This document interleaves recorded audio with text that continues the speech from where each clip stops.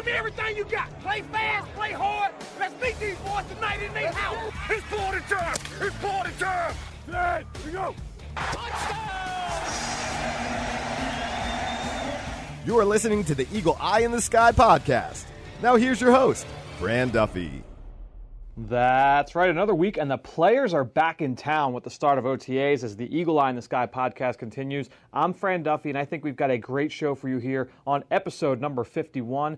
At the top of this week's show, we've got Chalk Talk, where I chat with former NFL offensive lineman Ross Tucker, and he joins me to talk about the meaning of upside. This is the time of year where that term is thrown around often, and I want to get to the bottom of exactly what it means from a guy who has seen both ends of the upside scale. And like last week's discussion with Stephen White, this week is a double feature because Ross and I jump right into two technique where we talk about how to protect a TE stunt as an interior offensive lineman. Ross gives a great breakdown on how that all gets done, so make sure you stay tuned and listen to that. After that, we wrap up the show by going over my notes on the Eagles' 2015 first-round pick, Nelson Agholor, in Saturday Scouting. What were his strengths and weaknesses coming out of USC a year ago? What does his upside look like? We'll cover all of that with Sir Alex Smith, but we've got a lot to get into. Let's not waste any time. I caught up with Ross Tucker to get to the definition of upside and what exactly it means. Let's get things rolling with Chalk Talk.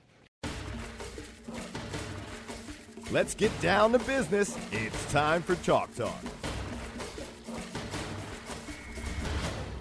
Really pumped up to welcome in podcast extraordinaire, former NFL offensive lineman, my good buddy Ross Tucker, the host of the Ross Tucker Football Podcast and the host of the College Draft Podcast with some schmo from PhiladelphiaEagles.com. I don't know why anyone listens to that guy, but Ross, I really appreciate the time today.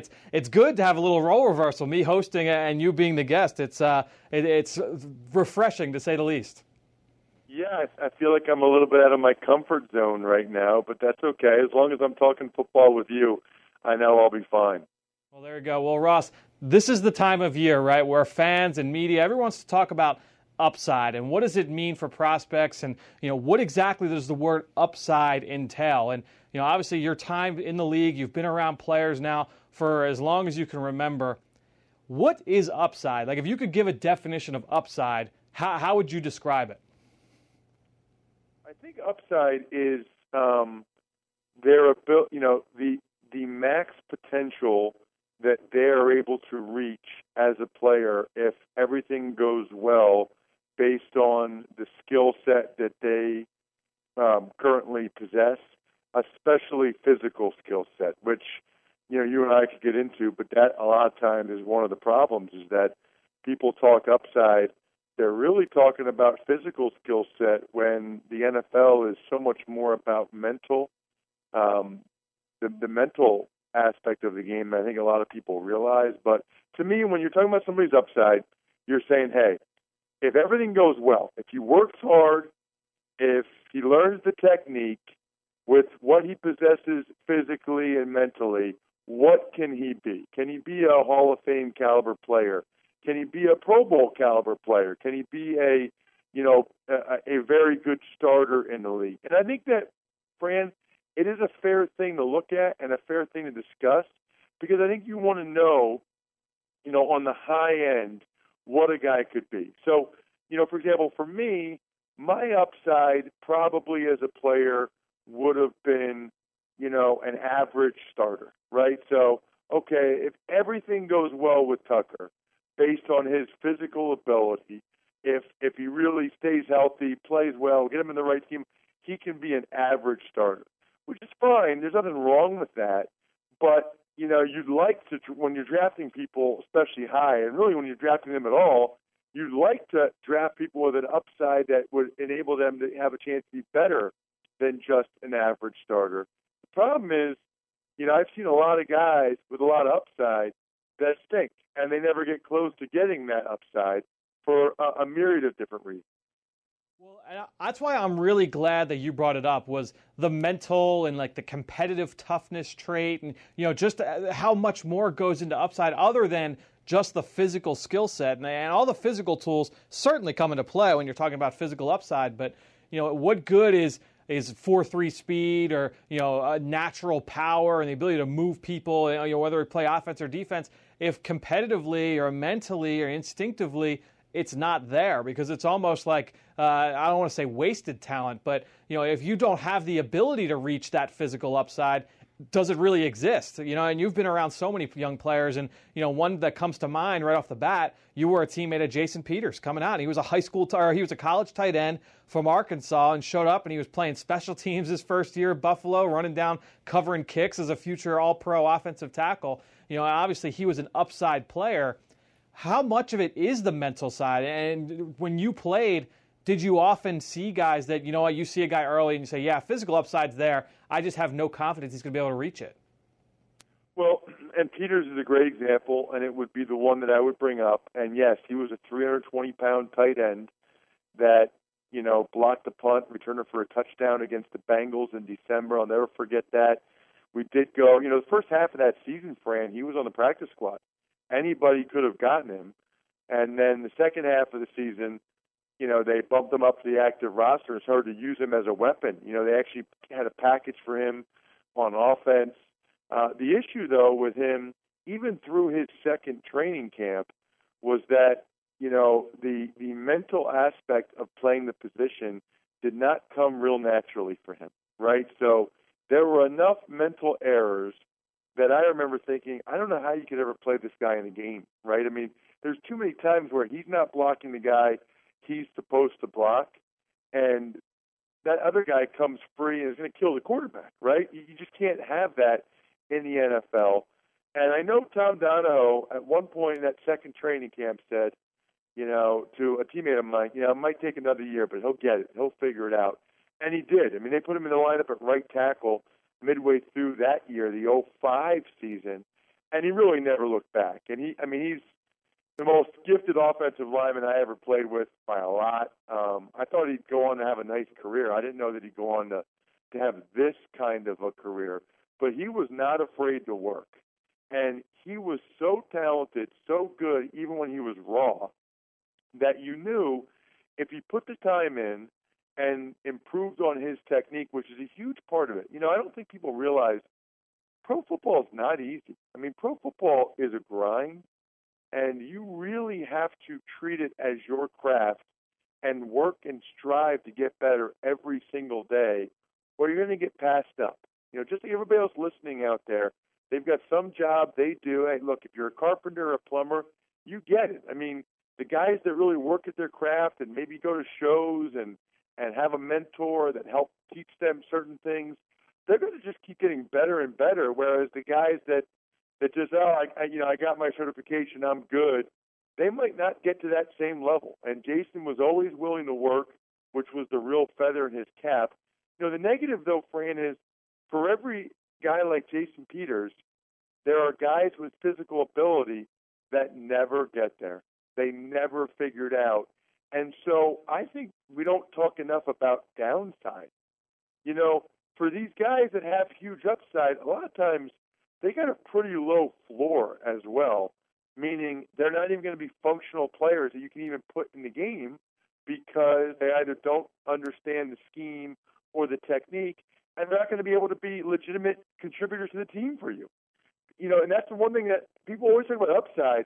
I don't hear people talking nearly enough about downside, whereas, there's guys in this draft, or even a guy like me, theoretically, you could say, all right, the downside, though, is he'd probably still end up being a contributor, a backup offensive lineman that, we could put in the game, and because he's mentally tough and physically tough, he probably wouldn't lose the game for us. So you have to think about it as an organization, when it's a high upside guy, there's usually more of a downside as well, whereas there are other guys that might be a little bit of a safer bet. Maybe the upside's not there, but you at least know you're going to be bringing in someone that there's a pretty good bet that he'll be a pretty good contributor for you. Yeah, it's funny that you bring that up, because I remember last year a lot of the discussion between talking about two of the top receivers in the draft, Amari Cooper and Kevin White. And sure, Amari Cooper certainly had the highest quote-unquote floor of the two players. A lot of people thought, okay, Kevin White may have a higher upside, but if you've got a guy that's got a high floor in Cooper and a high upside, it's almost a safe bet, and that's really what dictates who is a quote-unquote safe player, and really there is no such thing when it comes to the NFL draft. But, you look at all around the league, and you and I on the College Draft Podcast have been talking about all these prospects week in and week out ever since last summer. And there's a litany of guys. You can go down the list of players that have great physical gifts, and you can go even in the last few drafts. A player like Justin Gilbert, right? Justin Gilbert from Cleveland, he was a top 10 pick out of Oklahoma State as a corner. He had the size, he tested well, athleticism off the charts, but has just not been able to put it together. And you saw a little bit of that at Oklahoma State. That's why a lot of people, he gave some people pause. When you see a player like that, how willing would you be? I'm going to put your GM hat on here. If you see a guy who's that gifted, but there's questions about whether or not he can ever reach that upside, how do you grade that? How do you evaluate that moving forward? Are you willing to push all your chips in? No, I'm not, but I'm not very aggressive. I don't go to Atlantic City. I don't go to Vegas. I'm not a gambler. I don't gamble. I invest. I save. And for me, especially high in the draft, Fran, I'm taking guys that have high floors also. I'm taking an Amari Cooper type of player, because I can't afford to get a goose egg out of Johnny Manziel and Justin Gilbert. You just can't afford to draft guys like that and get essentially nothing out of them at this point. I'm all for high upside guys in 4th, 5th, 6th, 7th round. Look, I get it. At that point, the risk, or the reward, I should say, is worth the risk.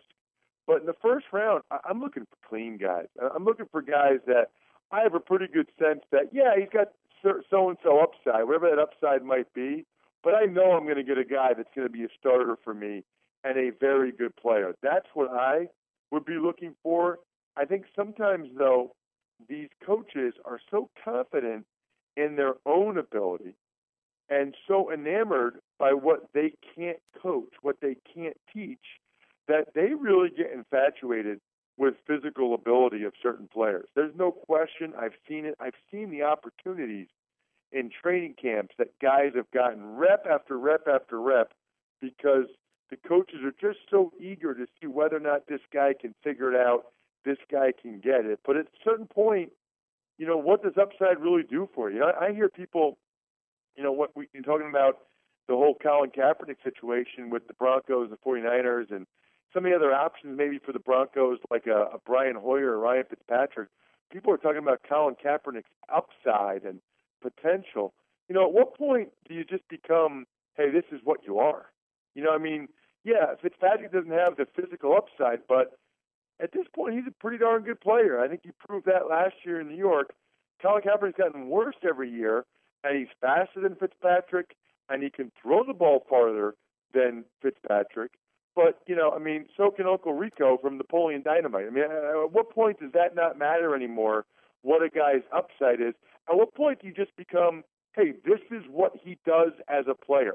This is how he performs on the field in games, which is what really matters, more so than physical ability, which a lot of times is tantalizing but disappointing. Well, it's interesting you bring the Kaepernick situation up. If he does end up in Denver, he'll have a chance to throw it over them their mountains. But, I think that the other big thing, too, that is really interesting, and I remember a couple years back, I was talking with Phil Savage, a former GM with the Browns, and he was with the Ravens for a long time. And he told me that when they were in Baltimore and they had players like Ray Lewis and they had guys like Ed Reed, they were willing to take chances on guys, not because of their trust in coaches, but because of the trust that they had in some of their players to be able to apply peer pressure to guys that maybe didn't have all their I's dotted and their T's crossed on the field and away from the field, but those guys would be able to keep them in line. You had guys like Ray Lewis. Now, in your experience in a locker room, have you seen more situations where guys like that really try and cater and get in line with some of the players in their own position room, or is a guy, he is what he is? Is that the case more so than not when they come out of college and they get to the league, or do you see them more fit into what the identity is of that position room? Well, it's a fair question. I think two things. Number one, I think what the Ravens had or have, that culture, is pretty rare. I think the Steelers have it to some extent. I think the Patriots have it on some level. But I think it's pretty rare that an organization's leaders or reputation kind of precede itself, and as a result, guys kind of fall in line. But I'd also ask Phil Savage or anybody, what players are we talking about? There was some concerns about Terrell Suggs. He's also a pretty darn good player. Haloti Ngata. They've also drafted some really good players. So in terms of getting in line, I don't know. I don't know how much of that was because of the leaders they had in that team or just because they drafted darn good football players. Because we could also, list some examples of guys that the Ravens brought in because, wait till we get them in our locker room, and it didn't really work out, and it hasn't worked out. And that happens sometimes as well. I would not put a lot of faith in that. Is there some truth to it? Yes. But if you think just because you draft a guy that Connor Barwin's going to take him under his wing, or, a guy like DeMeco Ryans when he was with the Eagles, or whoever, or even Malcolm Jenkins, I think you're probably reaching. I think that's a nice thing to hope for. But those guys, they've got their own careers to worry about. They've got their own lives, their own performance to worry about. In my experience, there aren't very many veteran players that take a whole lot of time to worry about, the progress and the continued performance of a young guy. Who has time for that? Well, that's a valid question. So here's my last question for you in this topic, and I feel like we could talk about this for another half hour. But when you look at upside, are there positions around the league, and obviously you've got the most experience with the offensive line, but are there some positions in football that you feel more comfortable taking a chance on upside as opposed to others, or do you think it's pretty even across the board? Well, I think it's pretty even. I think quarterback is one where I'd probably, the downside would concern me more at quarterback. I do think at positions like wide receiver and running back, there's a little bit more of a willingness to take a chance there because we've seen guys that if they just have such unbelievable physical ability can really be productive, even if, the mental side of it is not strong for them. Offensive line is another one I'd probably stay away from. I think defensive line is a good one where to take a chance with a guy's upside. Fran, I hate to say it, but the more mentally challenging a position is, the less willing I would be to take a chance on a guy with upside. Because usually if a guy has physical ability, but we're talking about his upside, that means he hasn't done it yet. And that means there's something going on there mentally, whether it's just the game doesn't come naturally for him or he has trouble picking up scheme or a work ethic or whatever.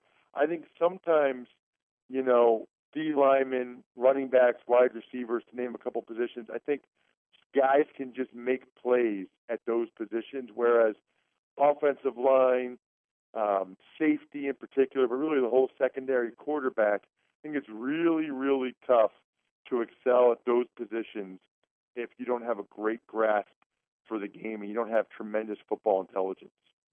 Yeah, it's really interesting you bring that up because I feel like I was talking to somebody that an evaluator over the past couple of years. They told me that the further away you get from the ball, the less important the instincts and the mental processing and everything that goes along with being a smart player. Obviously, we're talking about a position-specific basis right now. The more important that becomes, the closer you get to the football. But you talk about centers and guards, and then you get to tackle and tight end, and then outside the wide receiver. But it's interesting because really, and I think I would agree, man, because that's why when I'm watching players and I'm trying to project them to the league, you want to look for those mental traits, those guys, and you look at it and you see a play and you say, you know what, I see that in the league on a weekly basis in the fall.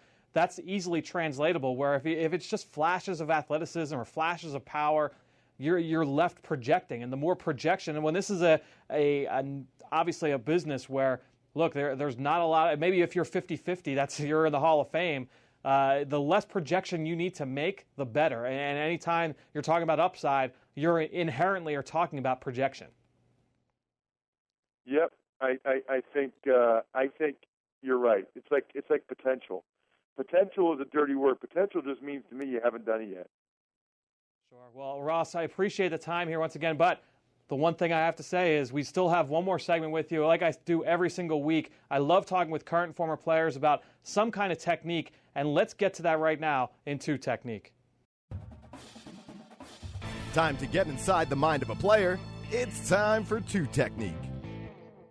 All right, Ross, this week on Two Technique, the big thing that I want to hit on with you is, as a former offensive lineman, and particularly a former interior offensive lineman, defending a TE stunt where the defensive tackle slants inside and then a defensive end loops back around towards the interior of the offensive line. And how hard is that to defend or to protect as an interior offensive lineman? What are the coaching points there for an offensive guard?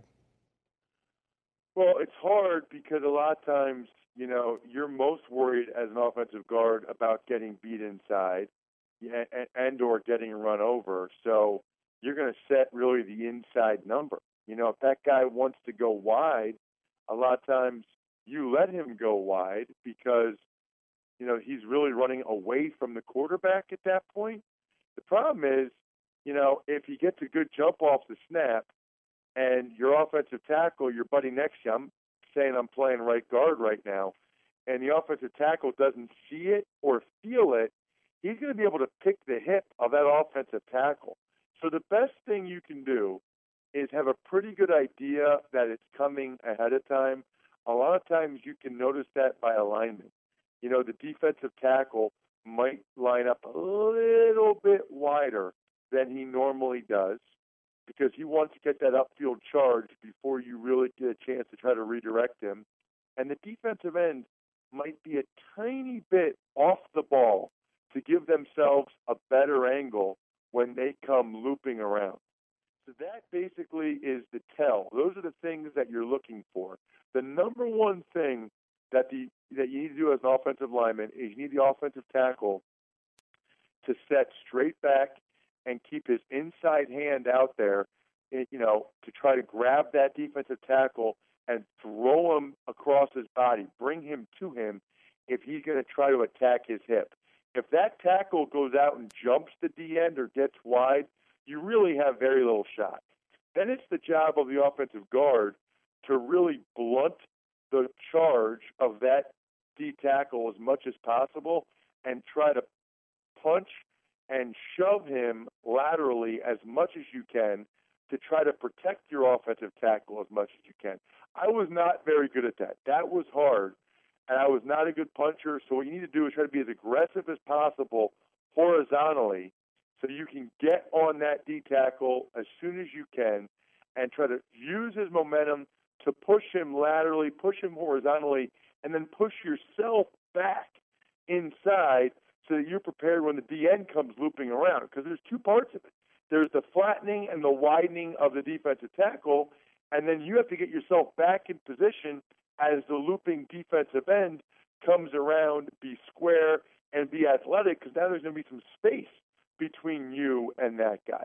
The key, though, is to not let that tackle penetrate. Because a lot of times, as long as you blunt him and don't let him pick the tackle, you're going to have time for the defensive end. And unless that defensive end comes clean or beats you clean at that point, now we're talking about a decent amount of time has been taken. So unless they run you over or they swim you or beat you clean, even if he gets a little bit of an edge on you, the ball should be out at that point. Yeah, and you bring up a good point about the not letting that penetration from the defensive tackle, because a lot of times you watch and now you have the penetrator with the tackle, you have the looper and the defensive end. A lot of the times that penetrator is the one that gets home, even though that it's really meant to try and get that looper home. It's really interesting. But let me ask you one question, one follow-up, because you obviously covered a ton there and it was great. How much is it in terms of the communication between the tackle and the guard? Obviously you've practiced this, you've gone through so many reps throughout the course of the week of practice. How much of that communication is verbal, mental, or is it physical? Whereas the physical, almost like a bump from the offensive tackle, like, hey, there's action coming your way, or is it just feel at this point? A lot of it. Well, it depends on how long you've been with the guy next to you. If you haven't been with him long, you probably try to communicate it verbally as much as possible. If you have, you might kind of have a phrase or something you say before the play. A lot of it's like, hey, check twist here, check stunt, TE, because they're going to run it anyway. if it's been called for them. So I think the communication's usually before the snap, and then once the play actually unfolds, then that is more during the snap. It's just a feel for it, and it's really body. It's really, you feel the other guy physically bump you off. As soon as that tackle sees the DN put his foot in the ground to start to loop, he should come in and physically knock you as the guard back into the A-gap so you're prepared for that defensive end coming around. That's more physical communication at that point than it is verbal. Ross Tucker, again, you could follow him on Twitter at Ross Tucker NFL, the host of the Ross Tucker Football Podcast, and, of course, the College Draft Football Podcast with myself. You can find that on iTunes and Stitcher, wherever podcasts can be found. Ross, really, really great stuff. Appreciate the time once again here on the Eagle Eye in the Sky podcast. My pleasure, Fran. Anytime. Great stuff from Ross. And again, you can follow him on Twitter just like I do, at Ross Tucker NFL. And while you're at it, I'm at FDuffy3. That's where I post all of the podcasts I'm a part of and all of our X's and O's content that I produce on PhiladelphiaEagles.com. And I really appreciate everybody that promotes this podcast on social media. We've got a ton more to get to, but it's that time. Let's welcome in my favorite guy in the room. It's not BT this week. I mentioned him earlier. It's Alex Smith. Alex, what's up, man? Not much, Fran. Very happy to be back. Always love jumping on this podcast with you. Always a good time. Third time this offseason, second week in a row. You're becoming almost a regular now, but really interesting discussion with Ross and talking about upside. And it's a topic that, me, I'm all about the draft and this whole process. And, upside is such a term that's thrown around all the time. So I was really happy to catch up with Ross and, talk about what is the meaning of it. And I feel like we could have gone for another hour because it's such a deep topic and covers so many different points. So really interesting stuff. And to me, it's such a hard thing to really define because where can you put that ceiling on a guy? You know what I mean? Because you look at these kids, some of them, they're 19, 20, 21 years old, however old they are. And it's it's difficult to project exactly how far they could go, where that ceiling is. So, certainly, we've been looking at these guys in the draft this year. I think there are certainly some guys with, that upside, that potential to be really something special. And, we've talked a lot about guys like Christian Hackenberg. I know you're a fan of his. I'm kind of hopping on that bandwagon as well. And I think he really, he fits that mold of guys who you see there's something there. Yeah. But he just didn't quite put it all together in his last couple seasons at Penn State. But I think he's an interesting guy who, his ceiling could be pretty high in the NFL. Well, yeah, and that's what, honestly, like I said earlier, I feel like we could have talked even longer with Ross. But when it comes down to it, I think there are a couple different ways you can look at upside too. And I'm glad you brought up Hackenberg because, to me, one way you can look at upside, and it's one factor that I think plays into the equation of the draft, is almost the valuation of prospects, not the evaluation, but the valuation. So, if you take Christian Hackenberg, and obviously, look, I'm a big fan of his. I'm a big fan, but he's got issues. Obviously, he's got to work through a lot of different things. I'm not saying you should take Christian Hackenberg in round one, even though I think that he can reach a certain level of quality of play. I don't think that he's a first-round pick, but if you're taking him in the mid rounds, if you're taking him in the third round, and the fourth round, fifth round, I feel really good about you getting a return on that investment. So I look at that and say, okay, to me that's a high upside selection because you have a potential starting quarterback in the third or fourth round. That's where you almost can look at upside that way too. And there's all kinds of examples of that looking throughout the draft at different positions. But you almost take the value of prospects and how you're going to acquire them on draft day. I think that can apply to it a little bit as well. I guess scouts and decision makers in the NFL really have to weigh it out, and they really have to find the balance between, okay, we think this guy, he could be a solid pro for years. Then on the other side, there's a player who's a much bigger risk, but down the line could be a potential star. And I think there are some other names in the draft, just to name a few, guys like Laquan Treadwell. I think people think, some of these guys at the skill positions who are projected in the early round, Laquan Treadwell, Zeke Elliott, some other running backs, Paul Perkins out of UCLA, Alex Collins. These are young guys, but these are guys who, down the road could really be something special. And I think, as each team is going to have to make that evaluation of how high do we think they can go. Yeah, and some people use age as a way, and I actually wish I asked Ross about that, is some people equate age to upside as, hey, look at some of these guys, and you mentioned some of these guys, the Treadwells and the Zeke Elliott's. Those guys all will be 21-year-old rookies when training camp opens this summer. They will be 21 years old. So they were doing all their damage against college players when they were 19, 20 years old. whereas some players are a little bit older. You know, you look at a guy like Josh Doxson, who's going to be 23. Leonard Floyd's going to be 23. So they were they were gaining all this production when they were 22, 21 years old against 18 and 19-year-olds. Some people look at that and say, well, you know, and our good friend Bo Wolf is one of those people who will say, I'll take a guy who's a little bit younger. There's a little bit more growth potential there. There are some websites out there. The guys over at RotoViz do a really good job of looking at the impact of age and when prospects have reached their peak in terms of success and athletic performance. I think that's a really interesting point as well, is just talking about how age factors in. And it's not just age, too, but think about the age at a position, you know, experience at a position. So you talk about a player like C.J. Prosise, you know, who's only played 1 year at the running back spot, is an outstanding athlete. He's got great size, 6'1", 220 pounds. He's a great athlete.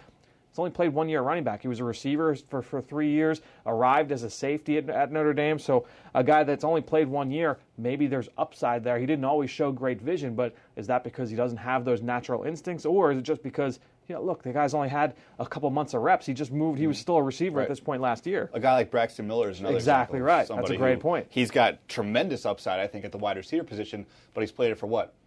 1 year? So, right. He's another one of those guys. Yeah, absolutely. So you talk about that factor of upside. And then, to me, too, and this is, I think, the point that I was hitting on with Ross more so than not, is the players in this class that, the physical ability is there. You see the physical traits, but from a technique standpoint, still a little bit of ways to go. But if they can correct that, now you see a player make a big jump. And one player that comes to mind for that is the Boise State edge rusher. That's Kamalei Correa. He's just under 6'3", 243 pounds.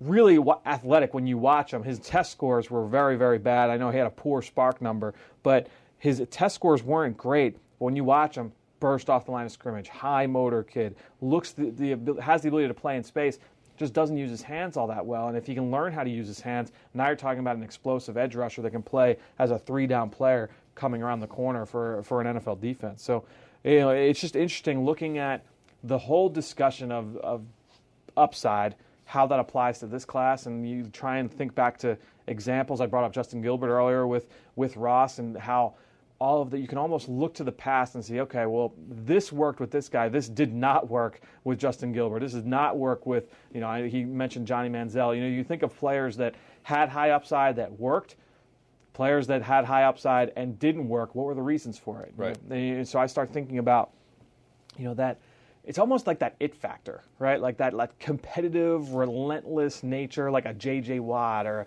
a Richard Sherman and a Tom Brady, where those guys are just relentless. You remember T.O. and T.O. Say what you want about T.O. T.O. was one of the best receivers in the league because the guy was relentless in terms of how he worked and how he prepared. Guys like that are guys that are ultimately going to reach that potential, are going to reach that upside. So it's very, very interesting this time of year as we try to take a look at who's going to reach their ultimate potential. But really great stuff. I really enjoyed that conversation. I always think it's interesting to see how long these guys get once they do make it to the NFL. You mentioned a guy like Justin Gilbert, a player like Marcus Smith on the Eagles, who came into the NFL with a lot of upside. Was he drafted too early? That's a whole other debate. But a guy who could have that potential to be a really good pass rusher, and we just haven't seen it yet. So there's always that question of, okay, how long do you let this guy go? How long do you keep working with him to see if he can ever reach that peak? And I think that's always one of the most interesting things to watch as well. Yeah, no question about it. Well, you brought up 2014 first-round pick Marcus Smith. Let's now talk about 2015 first-round pick Nelson Agholor in this week's edition of Saturday Scouting. That was great stuff there from Steven. He did a great job breaking down the spin move. So I'm going to quickly break down how to subscribe to a podcast. And if you're listening to this on the Eagles app or on the website, and you like what you hear, it's really easy. All you have to go, pull out your smartphone, go to your podcast app, hit search in for Eagle Eye in the Sky, hit subscribe, and this show downloads to your phone each and every week. You can do it on your iPad. You can do it in your car. You can do it all over the place now and listen to these podcasts whenever you want. We've got the Eagle Eye in the Sky podcast. We've got the Journey to the Draft podcast presented by AAA. The College Draft podcast is myself and Ross Tucker, and the Eagles Live podcast as well here on PhiladelphiaEagles.com with Dave Spadaro. We have a ton of great podcasts out there, so it's the best way now to ingest content. We're going to wrap this show up, though, this podcast, like we do each and every week. Let's talk some college football and Saturday Scouting. It's time for Saturday Scouting.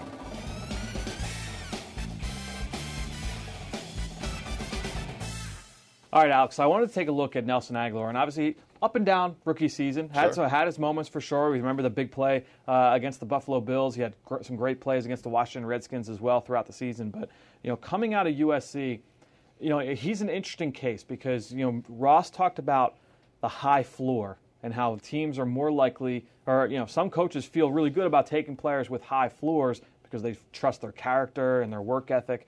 And that seems to be the case with Nelson Agholor, where, based purely on physical skills, a lot of people didn't necessarily see, he's a top 15, top 20 type pick. Mm-hmm. But when teams got to meet with him and see him at the Combine, all the reports were this time last year that every team, every coach that talked with Nelson Agholor fell in love with him and his character and his ability to improve as a football player. And I think as we found out, that was certainly the case. He came here the day after he was drafted to be introduced to the media.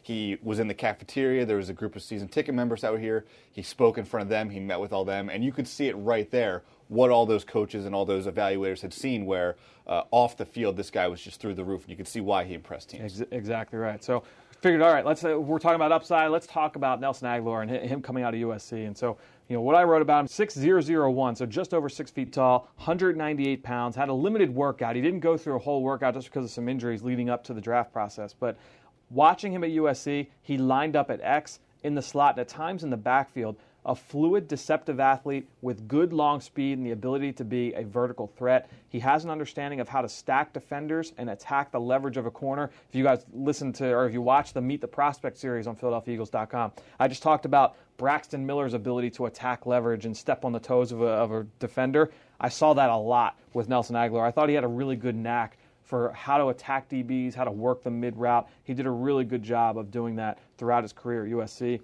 Back to the notes, does a good job of getting the cornerback's hips turned downfield. There you go. And has a knack for working a DB mid-route. Shows good separation quickness at the top of his stem and is able to consistently put distance between himself and the defender. He will work over the middle of the field. He was used often on screens, has good vision and runs through tackles, and has good shake with the ball in his hands.